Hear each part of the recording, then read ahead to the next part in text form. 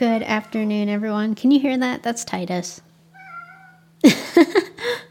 Okay, as far as my peasant energy goes, I will explain what that is in a little bit. First, hello. I think he wants my attention. But first, a few life updates. So I am closing in on 2 interview processes, and I'm a little nervous because I have a really bad track record now of picking bad jobs. So ever since I left ADP, I had 2 jobs since, and both did not go well. And so I'm just nervous I'm going to make a mistake and land in a hellhole again. And the thing is, too, neither of them seem really perfect, which is unfortunate because I think if I were not on a time crunch to get a job to stay for law school, I would be able to look around more for the perfect job. But not only do I need to pay my bills, but I also only have a year and a half before I go to law school. So commission structures that allow me to make money off of residuals just don't make sense for me, So I'm having to weigh which job is going to pay me the most if I just come out of the gates and kill it for a year. That being said, now that I'm closing in on an income, I have re-engaged with CASA again, and I have selected a child. So right now I'm in the waiting period of 7 to 10 days for the court to officially assign me to his file. And I ended up getting a 16-year-old boy. So originally I signed up to help out 18 to 21-year-olds thinking my life skills would be more helpful to people like them because they're trying to get up on their feet, pay their own rent, find apartments, stuff like that. And then I learned that those 18 to 21-year-olds are still in foster care. So immediately I already felt a little disconnected from them because I was already on my own at that age.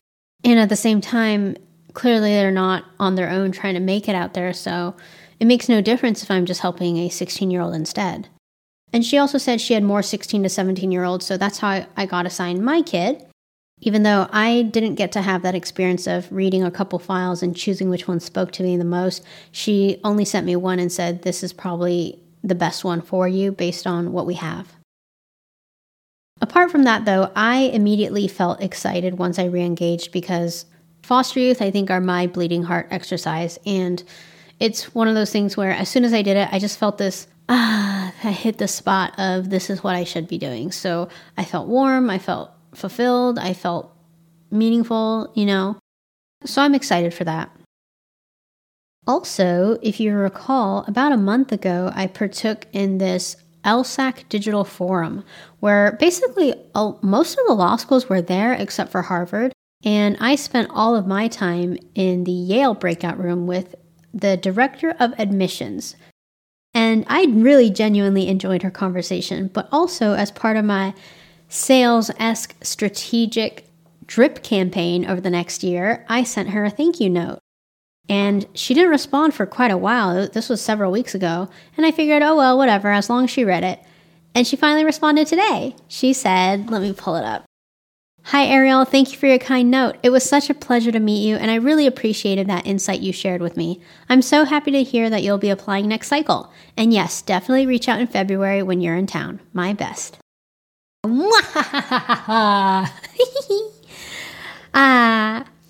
Yes, I am going to unleash a year-long drip campaign to Yale, Michigan, Harvard, UVA.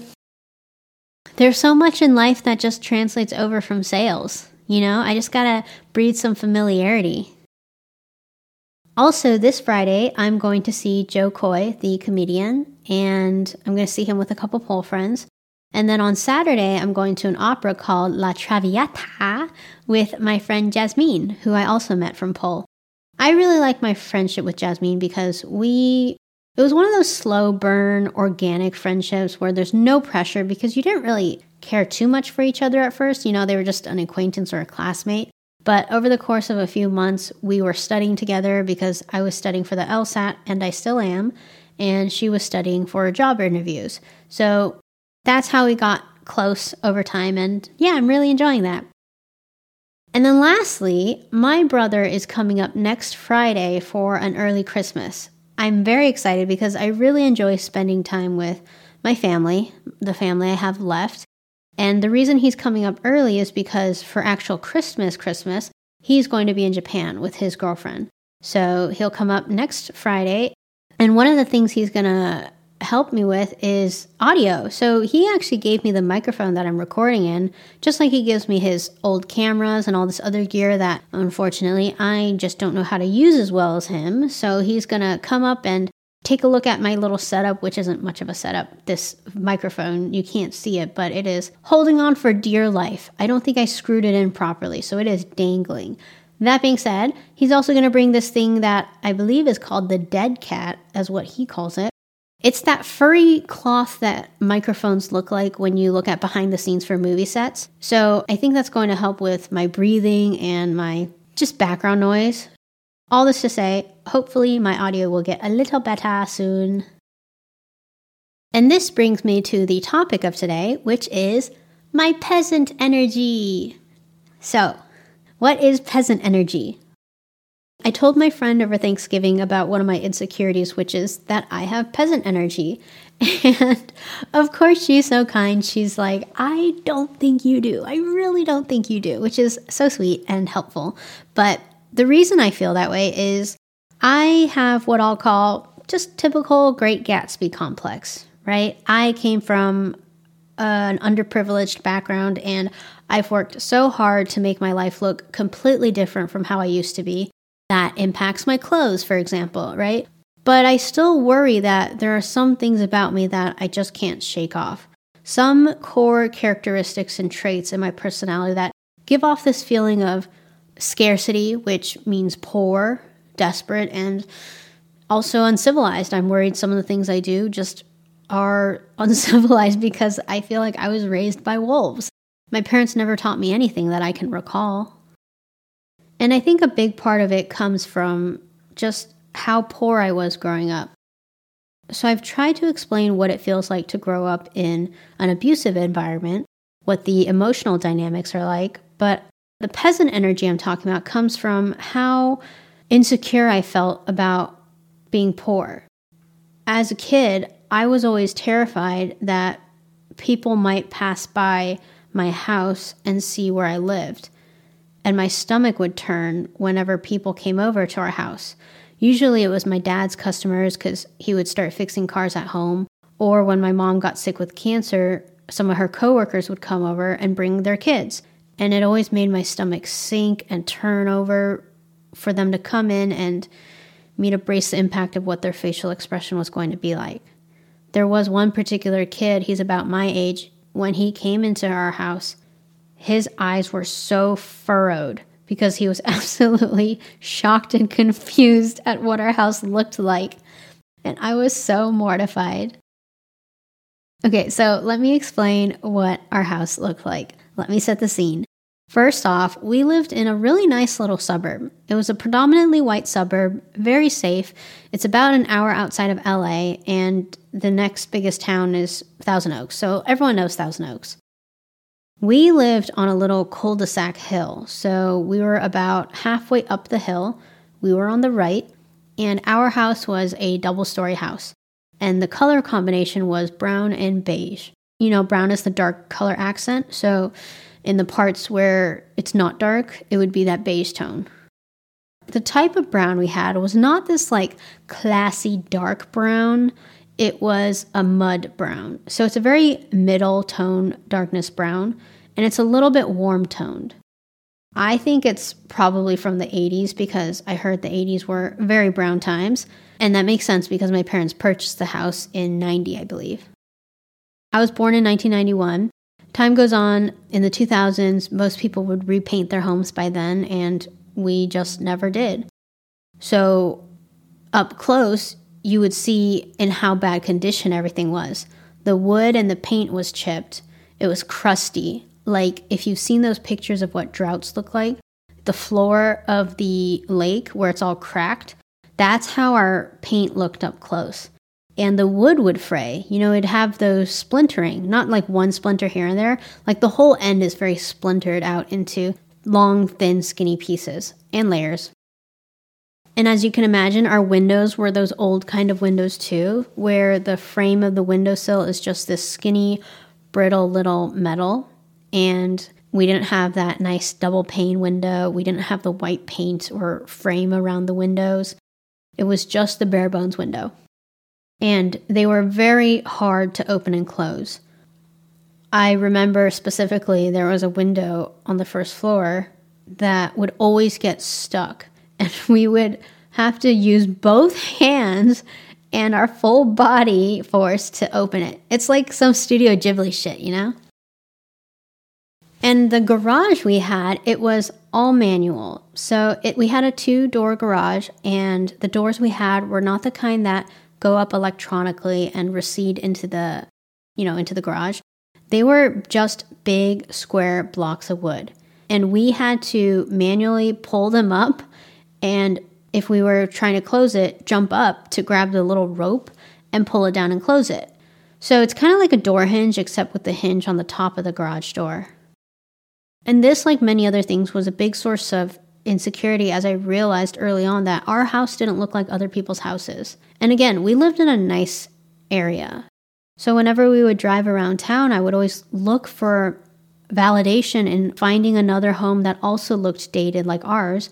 And I would be so happy when I saw a garage door that was just like ours. It didn't retract. It was just wood.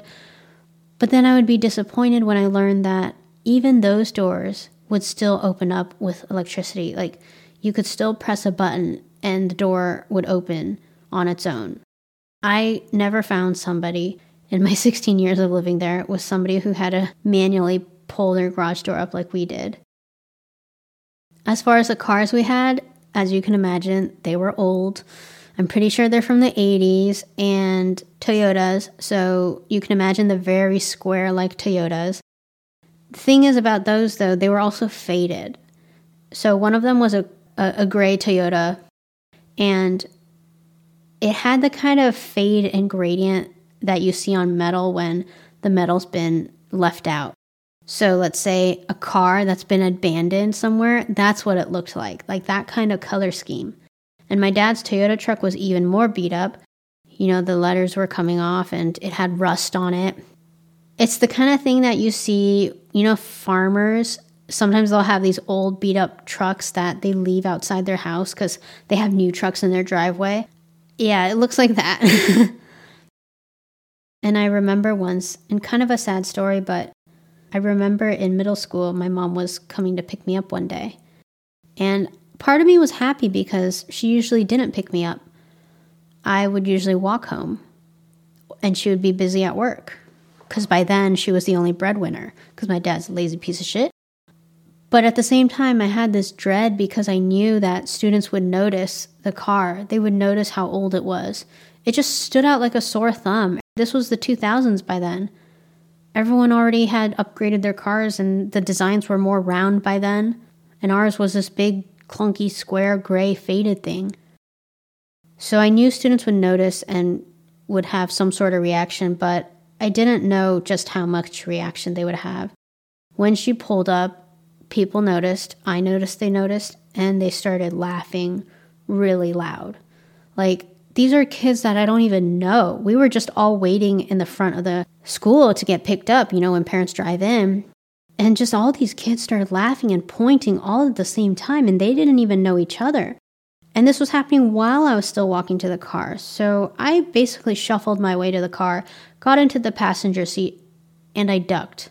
I ducked under the door so they couldn't see me, which also makes me sad because by ducking, as they continued to point and laugh, they were pointing and laughing at her.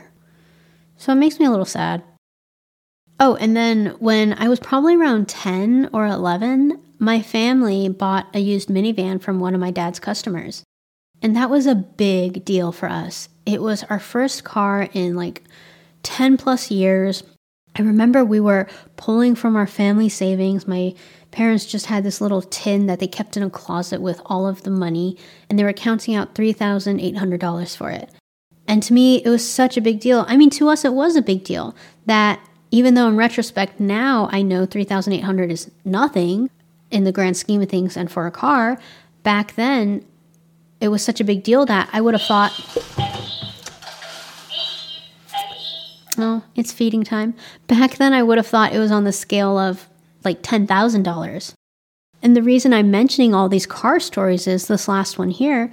You know how minivans have a middle seat that's really only just long enough to hold 2 people? We ended up removing that seat from the car and using it as a sofa in the living room. That was our couch. And that is so embarrassing. This is where my peasant energy complex comes from. That is so bad. And that was like the coveted seat. Oh, God. And, it's supposed to attach into the floor of the car. So the bottom of that little seat row has pointy attachments. And so those pointy attachments meant that when it was sitting on the ground, it easily slid around because it didn't have a nice flat base. So yeah, I think you're starting to see how pitiful this whole thing was. But wait till we go inside. Okay, so let's go inside the house. Walk with me virtually here. Dun, dun, dun, dun, dun. Now, as we enter the front door, it's the kind of house with a 2-door entrance. But psych, we can only use the door on the right. The right because the door on the left was blocked by a bunch of stuff, which I will describe in a bit. But that door on the right is also the corner where my dad would lay all of the bamboo sticks that he so lovingly pruned for the whole afternoon and to make into whips. He would lean those against the right front door. So on the left, I want you to think hoarder, okay? On the left is a large 2-layer table. Let's think maybe 7-8 feet long, 3 feet wide. It's homemade by my dad. It's made of wood. And on it is piled a bunch of just crap. Crap, I can't even remember what all of it was. But it was a lot of junk. Again, imagine a poor hoarder. That's what it looked like. And it piled up in the shape of a pile. And it was covered with so much dust. And the one thing I do remember that was there was mismatched pairs or 1/2 of a pair of shoes. Hand-me-down shoes from other families that were at least 5 years ago. So I remember when I looked at them, they were too small for me to wear. And I think some of my dad's tools. I can't remember what else. And then, of course, a thick layer of dust. So let's go into the house. My house was the kind that it had stairs right to the left of you as soon as you enter. The stairs are basically in front of you. And our stairs, in fact, most of our home was originally covered in carpet. Again, makes sense, right? But when I was a toddler, I remember my dad took it all off. He didn't like it. And I remember he would pick out the staples on the edge and then roll the carpet around and roll it into this big roll, basically, as he's peeling it off. And what was under the carpet was a brown tile, a small tile. It's probably only about 8 inches by 8 inches. And it was unfinished. So if it were a tile that's supposed to go on the top layer, it'd be a little glossy. These were more matte. And again, they were like a dirt mud brown. Here and there, they would have staples in the sides from where the carpet was. And sometimes the tiles broke too. So we would have missing tiles, fractured tiles. And if it was bad, we would just remove it. And underneath those tiles was this dark, really dark, basically black, gritty surface, which I can only describe as feeling like artificial dirt. What I think it was it's the adhesive layer that it's like glue where they would put the tiles on top of. So moving out of the entryway, to our left is the kitchen. And on our way to the kitchen, there used to be this cute little dining area that was siphoned off from the living room and the kitchen, so it was in between that. And it was siphoned off by this little L-shaped wall. It didn't go all the way around, so it wasn't a closed room. It was just like a little area off to the side. And guess what? My dad did not like that either. So he also took that apart. So he took off this wall and he didn't do anything to patch it up. So on our floor, our exposed tile floor, we had this big L-shaped, basically gash on the floor because it would look even more exposed and gray underneath, and there might be staples and there might be nuts down there that we had to shave down. So I always had to be careful when I was walking around it. On top of that, my dad also did not like the wallpaper. So he tore that off. which, as I tell this story, it's just like, damn, I really do think he was mentally ill. He must have been. He's just destroying this house bit by bit. It seems very representative of his mental state.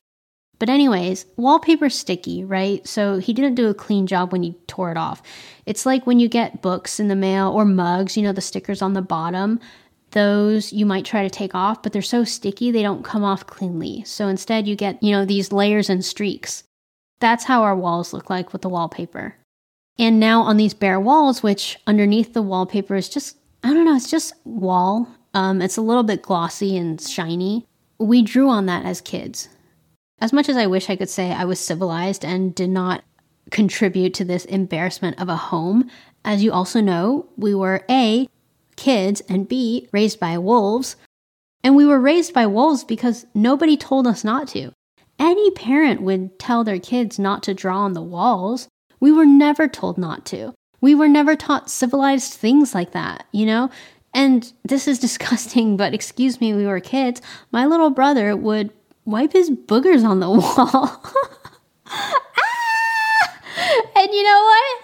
I did it too after. So bad. I did it because he started the habit and I hung out with him a lot. And so I picked up the habit. So embarrassing, disgusting, I know. But again, we were kids. But yes, our walls were the shiny underbelly of wallpaper with scraps of remaining wallpaper, covered in hideous half-assed scribbles, and laced with crusty toddler boogers. Do you see why I feel like I have peasant energy? Or even if I don't seem like I have it, do you see why I would be very protective and insecure about potentially exuding peasant energy? Because this is the picture of where I came from. But we are not done. Far from it. Let's go into the kitchen. So, the kitchen used to have these really cute saloon doors. And once again, my dad did not like that, so he took them off. And so now it was just this empty doorway into the kitchen, which wasn't the worst crime he had committed to our house, but still. Inside the kitchen, imagine this. All the cabinets were torn off too. So in place of those cabinets where normal people store their dishes, my dad bought these big, tall shelves on wheels from Costco. It's like the industrial kind that you see in restaurants where they store their ingredients. And that was our storage for all of our pots and pans and dishes in the kitchen. Everything went there. And if you look at the floor, after my dad tore out the cabinets, you can see the flooring in the kitchen was a little damaged too. Like, I don't think we had tile all around the kitchen because there were patches that were missing and just kind of like concretey under, and presumably because that's where the cabinets used to be. So it would get dirty easily because you would have these tiles with these edges and it would just collect a lot of dirt and gunk in the cracks. And the cabinets themselves were, of course, falling apart. Like, it was this cheap adhesive to give it that wood look. So that was peeling off. So you'd have little flaps coming off. This is so embarrassing. And as for the sink, so when my dad tore the cabinets off, he basically left the wood that was holding up the sink exposed. So over time, that wood at some point started to rot because it would get in contact with water from all the washing dishes, washing hands, etc. So this rotten piece of wood that was turning black, he replaced it with concrete blocks, those rectangle gray concrete blocks. He stacked 3 of them, but because it wasn't the perfect height fit, he broke one of them, I believe. So we had 2 normal blocks and 1 lopsided one. And they weren't even stacked neatly, they were staggered. And I think the leg of the wood started to splay out a bit. So yeah, that's how our kitchen stood up. And if we turn our attention back to the living room is now basically the rest of the house because he tore down the divider wall. So it's now just this big space. We didn't all have rooms, you'll see, but we all had desks. It was where we would do our homework.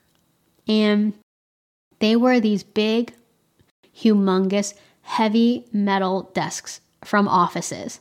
You can Google them. If you Google them, they're called vintage tanker desk, which is quite accurate to how they felt. They are like 200 pounds. They're these big metal things. They're either gray color or a puke green, and they have these rounded corners, so they're not a sleek, slim look. They are very bulky.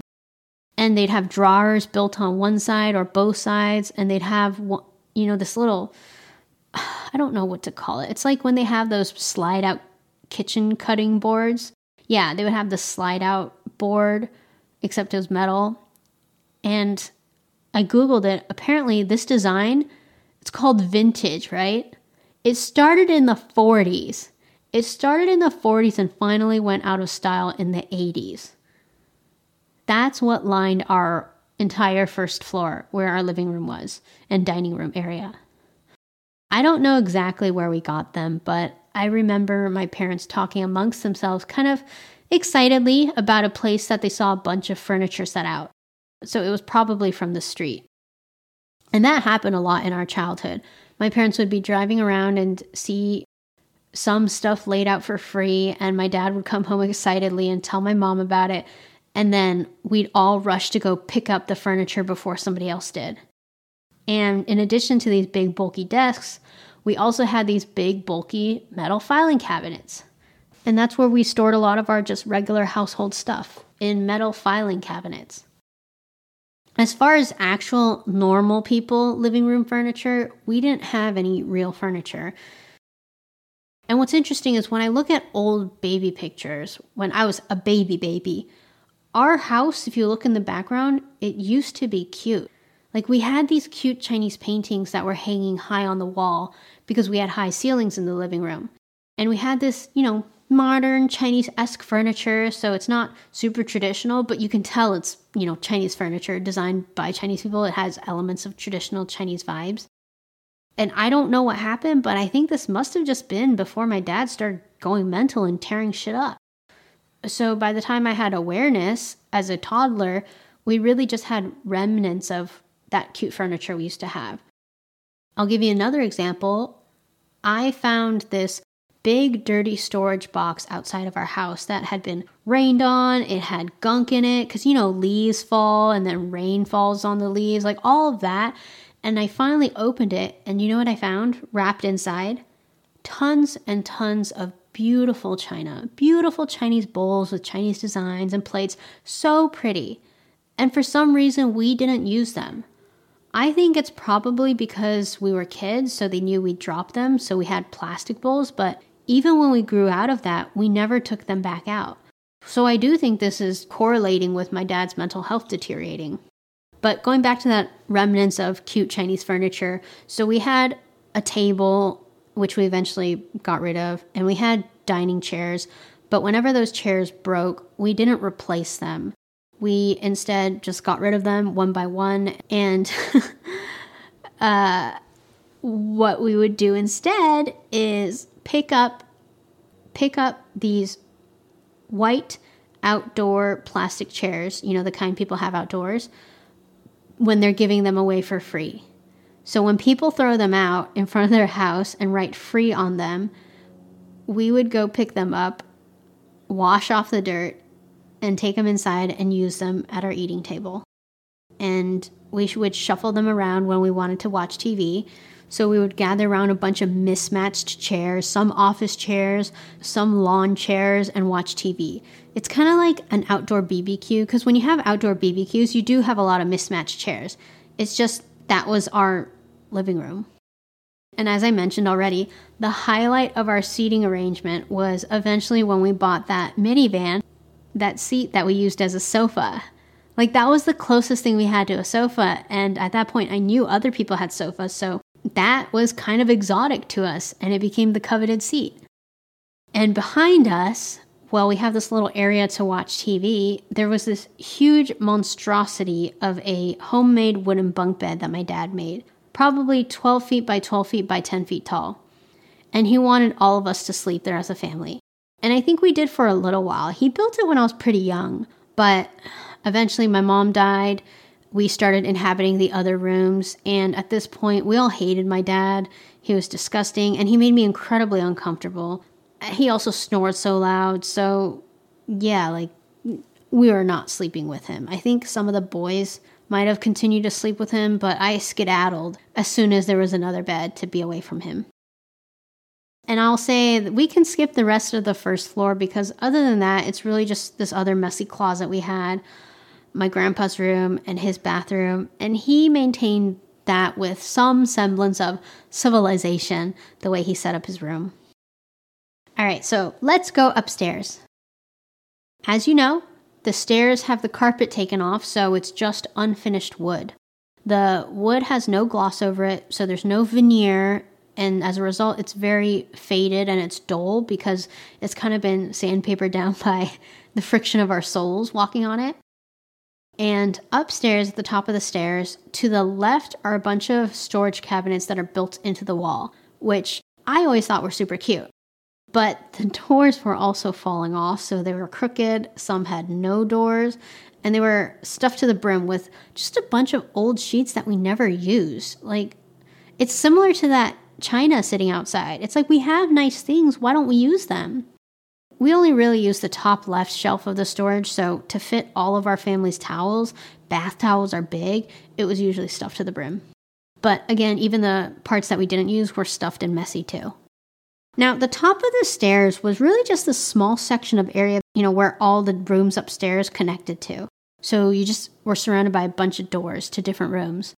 On the east side, we had my sister's room, and before it was our room as well, so this is all very tentative because we switched around a lot, especially when my dad would get mad at me and kick me out of my room and have to move in with my sister.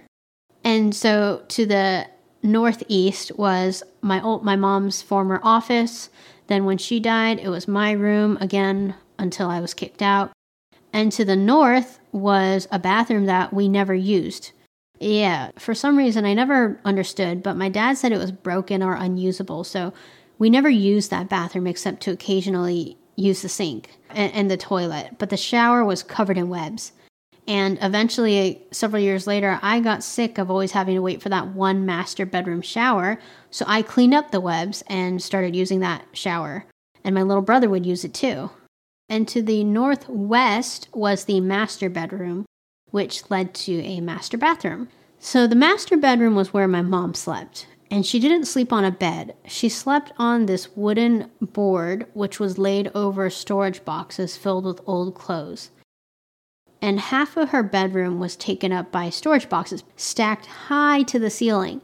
And they were filled with years and years of clothes that they had collected over the years from people giving us hand-me-downs. But the weird thing is we rarely took these clothes out, so we never wore them anyway. It was only once when I was like 13-ish, 12, that I wanted to finally go through this big pile of mess and clean them out. And as I went through it, I found so many nice clothes I could wear. But so much time has passed that they were about 10 years out of style now. But they were still the nicest, barely worn clothes I'd ever have because my parents never bought me clothes. So even though they were out of style, I remember taking them and wearing them anyway. And I got made fun of later for it because they were very out of style. But I also remember as a kid, you go to elementary school, and our elementary school had, branded sweaters and hoodies for the kids, and we never had money for that. So what we would do is go on the weekend to my elementary school when nobody was around, and we would dig through the lost and found. I also remember when my sister was in middle school and I was still in elementary school, we shared one pair of jeans. One pair of slightly bell-bottom jeans that her friend had given her as a hand-me-down, and this was the time when bell-bottoms were all the rage. And it was mostly her pants because there was kind of this understanding, at least from my point of view, that she needed them more because she was in middle school. And I just kind of intuitively knew that middle school was more judgmental. I was still in 5th grade, which meant I could get away with my other non-jeans clothes from the 90s. But occasionally I would plead if she would let me wear them here and there.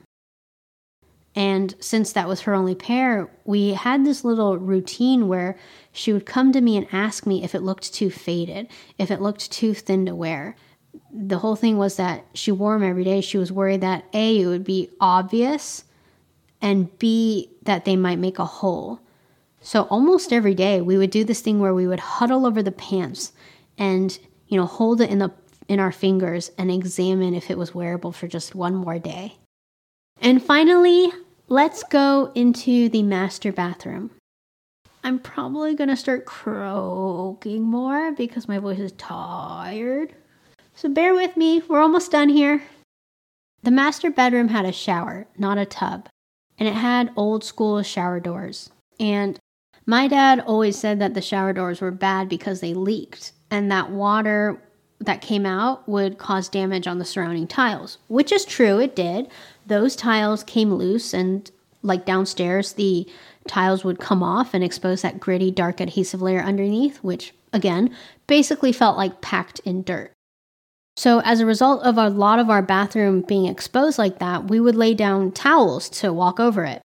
So our bathroom was covered in a bunch of mismatched sizes of thin, used, not fluffy, damp towels.